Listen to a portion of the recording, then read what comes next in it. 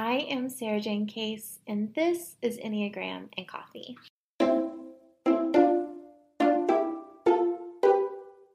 Hello, friends. Happy Tuesday. I am thrilled to be hopping back into our conversation about health at every size with you today.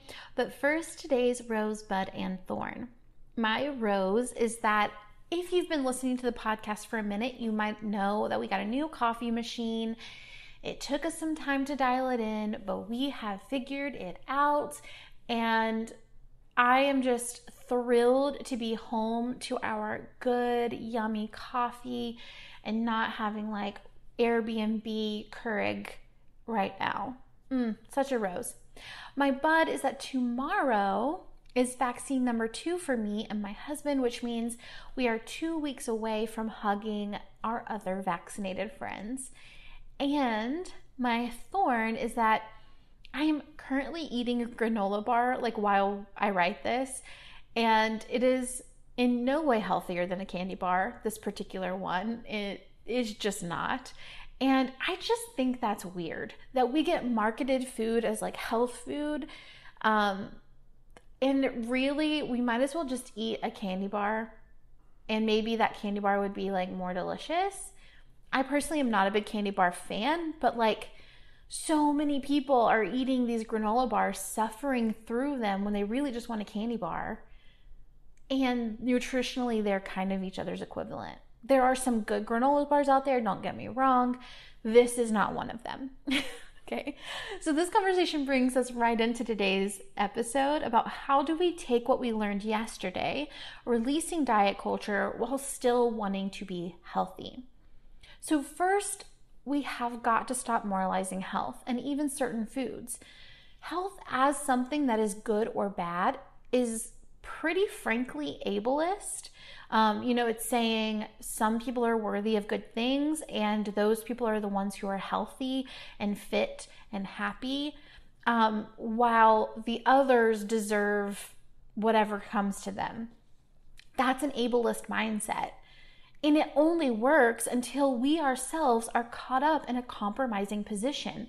We get sick, we break a leg, we find ourselves with heart disease, even though we thought we were above it because we had a normal BMI. And turns out heart disease doesn't discriminate by body type. So in this way, we can't moralize health because it just doesn't make sense. It's pretty messed up. And it's just, quite frankly, none of our business how someone else's body is treating them. When I say it's not your business how someone else's body is behaving, the only argument that I get back to that is, but taxes. I pay taxes. My taxes go to their medical care, which, quite frankly, does it. If you live in the States, does it? But as we've mentioned before, health is scientifically proven to not be directly correlated to BMI, but even if it was, you still need to mind your business. The other thing that we have to do is stop demonizing food. We have long learned that foods we thought were bad are actually quite good. There was this whole war on fat, and now fat is a good thing. A recent study published in the BMJ concluded that replacing saturated with polyunsaturated fat in your diet may not prolong life, contradicting decades of received medical wisdom. Interestingly enough, this conclusion was not based on new data, but rather a new interpretation of old data. Our bodies, in reality, are only truly concerned with survival and reproduction. So we can get all of these messages. You have to drink almond milk. You have to cut out carbs. You have to cut out fat. No, now fat's a good thing and protein's the good thing. And you should be paleo and you should be vegan. All of these contradicting messages are being sent to us, but our bodies just want to live and they want to make babies. We make this more complicated than we have to. Our bodies like fats and sugar because the scarcity of high-calorie nutrition was the main threat to survival in pre-industrial societies. So our bodies, they seek out fat and sugar because that's what kept them alive. Which leads me to point number 2. And I hear this all the time, but I'm addicted to food.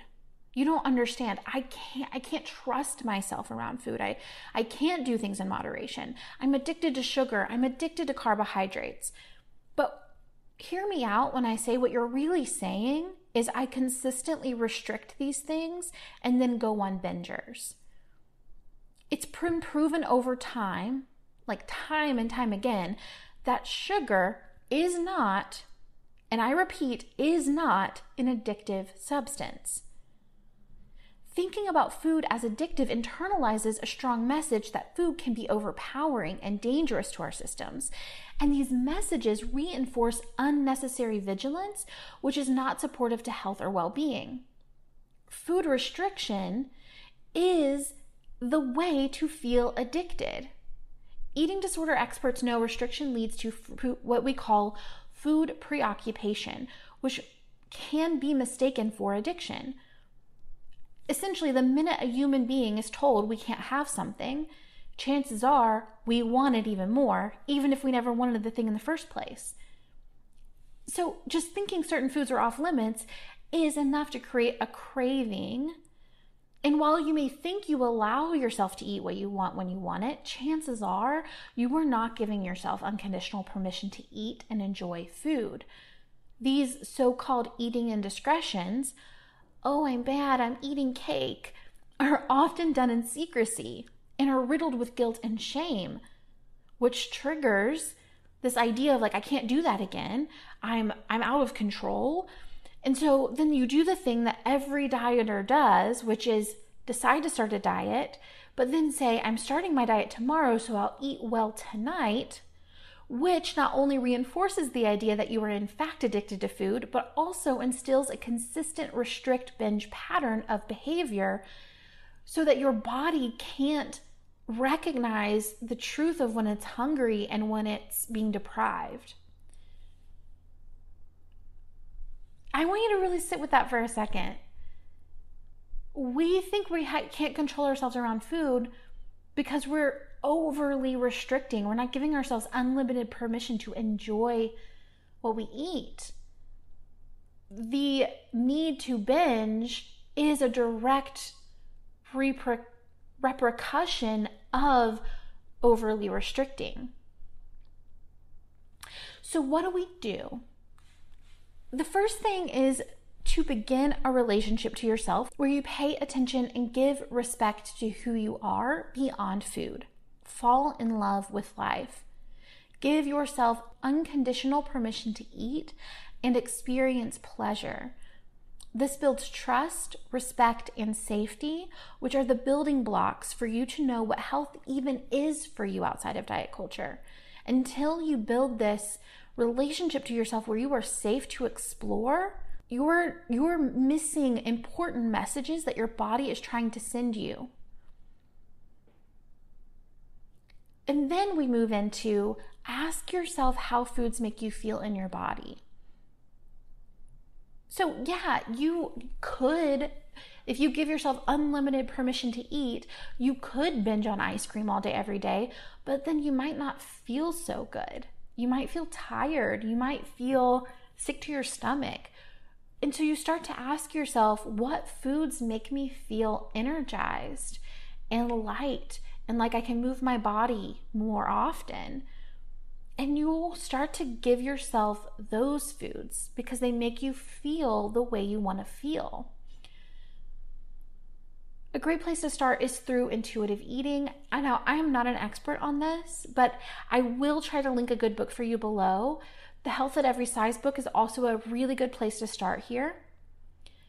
But another question that I often get is, okay, Sarah Jane, like I'm on board. I want to do this.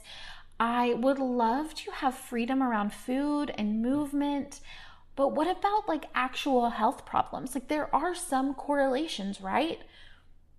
Yes. So let's talk about those. So let's say cholesterol, diabetes type 2, body pain. Treat them at the source, right? So instead of saying, I have high cholesterol, I need to lose weight. Say, I have high cholesterol, I need to do more cardio, I need to eat less red meat. Or I'm at risk for diabetes, I need to lower my sugar intake. Or I'm experiencing body pain, I think I need to start doing a little bit of yoga or daily walking to work through that. Right? You do not have to focus on shrinking in order to deal with your health concerns. You can deal with your health concerns away from your relationship to how you look. So now when we're interacting at the doctor, a few things that often come up when we're doing this work that can be pretty triggering, right? You get weighed at the doctor. They like to talk about your weight. And so a few things that I want to empower you to feel comfortable to do. First of all, you don't have to be weighed at the doctor. For most things that you go to the doctor for, they do not need to weigh you, and you can request that they don't. However, I had some lung issues this year, and they weighed me when I would go to the pulmonologist, and I asked them why. And he said, we just need to make sure you're not losing a lot of weight all of a sudden, because that could be a sign of some health concerns. And so when they weigh me, I just don't even look at the scale. I don't take a peek. I look away. At this point, they are used to me doing that. It doesn't faze them at all. And honestly, I think it gives them permission to not do the same. And finally, if they bring up weight as the concern, you can ask about other things. So, for example, healthy people are not better than unhealthy people. Being a healthy fat person doesn't make you more worthy as a person.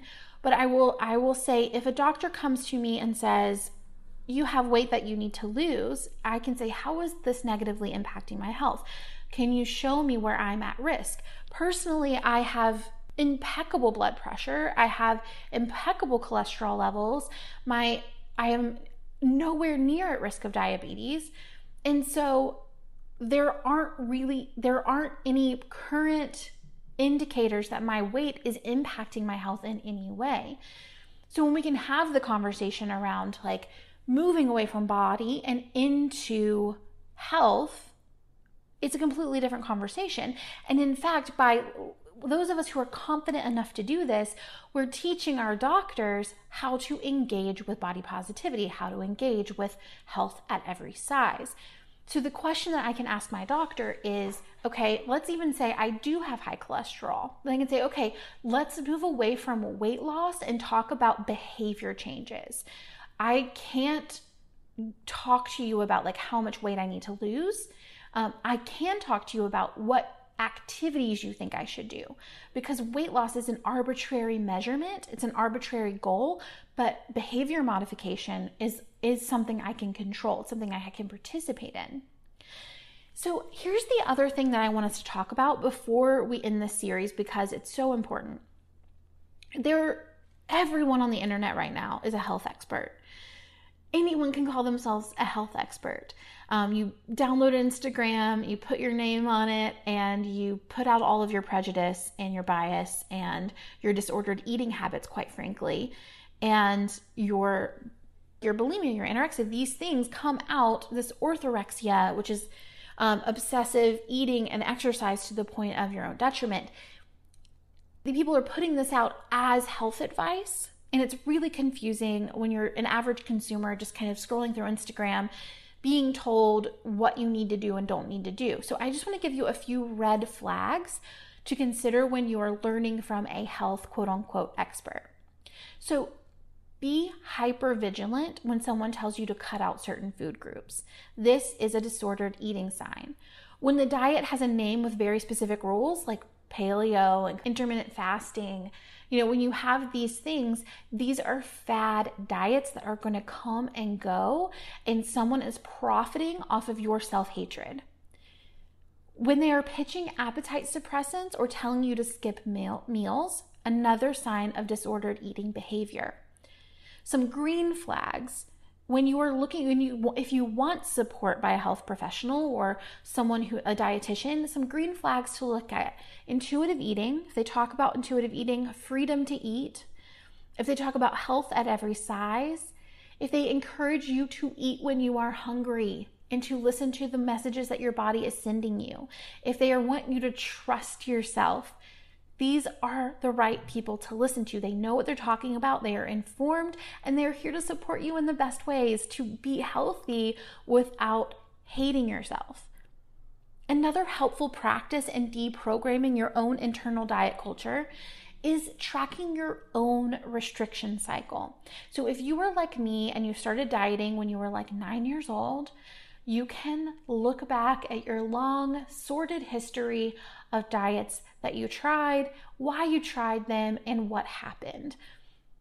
My story starts at 9 years old, joining Weight Watchers to lose weight at my mom's request, and then to gain weight back. I've done every fad diet you could imagine. And when you get into them in detail, you can start to see how really messed up they are. Some of them, Weight Watchers, I think people can do pretty balanced. Because it was a point system and a measurement, I did not. Okay? Like, I did Weight Watchers and I lost weight in high school because I only ate Diet Coke and popcorn. I want you to hear me. I would go to meetings every week and people would praise me for the weight that I had lost because I was not eating anything. I was eating popcorn and Diet Coke. Another diet that I did, I only ate grapefruits and black coffee. Another diet that I did, I drank these herbal shakes for 2 meals of the day, and then 1 meal of the day was like 3 ounces of salmon and like an ounce of vegetables, or like not an ounce of vegetables, like 6 ounces of vegetables, like not enough food. And here's what happens to your body when you do this. Your body thinks it's starving, because quite frankly it is, and it starts to store fat. And so then the inevitable happens, which is that you cannot sustain this way of being. So you stop eating like this. You start to go back to normal eating patterns, and your body is like, oh, thank God we're getting food. I'm going to store this up as fat so that the next time she starves me, I have something to work with here. That is the pattern. The other thing to keep in mind is when it comes to certain kinds of foods that we're supposed to restrict, carbohydrates are the devil, meat, be high protein, and then like protein is the devil, go vegan, like all of these different things, which of course veganism as a moral choice is, I believe, admirable and awesome. Veganism as a diet, completely different game, and you have to know for yourself which is which. You have to know if this is just another way to have a disordered eating pattern, or if this is coming from a place of like, this feels like the right thing to do for animals in the environment. But let's talk about milk for a second, okay? So I one time journaled back and looked at all of the different ways in which I was supposed to drink milk. And it was like, growing up, it was like skim milk was the way you're supposed to drink milk. That was like, because we were like anti-fat. And then we moved into, I think it was soy milk next. And then we were like, soy milk's actually got all these hormones in it. And then we moved to almond milk. And then it was like, oh wait, we're like pillaging these almond things. It's actually like pretty rough on the environment. So then it was like, oh, whole milk is actually the way, because you need to give yourself just like full fat, less of it, but full fat, like go whole milk. And then now we're like in this oat milk world, which at this point, like I just drink whatever milk I want to drink. Sometimes that's oat milk, sometimes it's whole milk. But all of these messages we're receiving on a day-to-day basis, guess who's getting paid by us shifting? Guess what this is? It's marketing. It's marketing to us the next new fancy milk. It's a fad, it's a trend. So you just need to be in a relationship to your body so that you can find the milk that's right for you. And if you are morally opposed to dairy milk, then oat milk might be the milk that's right for you. Awesome. But you need to know. It needs to be your choice. You can't just like bend and sway to the wind like I used to.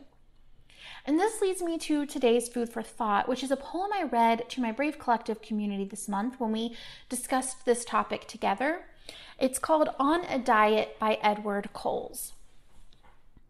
The country is on a diet, drinking Coke with no sugar, eating burgers with no bun, running on the treadmill. It's powdered protein for lunch, it's straight tequila in the evening, a light head and guilty fries at night. The country is on a diet, doing yoga over yogurt pots, training their minds with Sudoku and solitaire, rubbing salt and condition into their hair. It's 6 a.m. gym sessions, at squats on the living room floor. The country is on a diet, my friends, and so we have no time for truth or war. The country is on a diet, avocado in the breadcrumb, aspirin in the salt shaker, food numb on the tongue. And those slim shakes always failed to deliver. Thigh gaps in the mind the gaps, all of these signposts for a cleaner living, no dust on the shelf, no bags neath your eyes to hide the lack of sleep and your ailing mental health. The country is on a diet, drinking tea with no milk, eating carrot sticks with best value dip. Running on the treadmill, we never get too far. It's straight tequila in the evening, it's anything goes in the dark. All right, my friends, thank you so much for joining me for today's episode. It is an absolute pleasure to create this content for you, and I will see you tomorrow for the next one.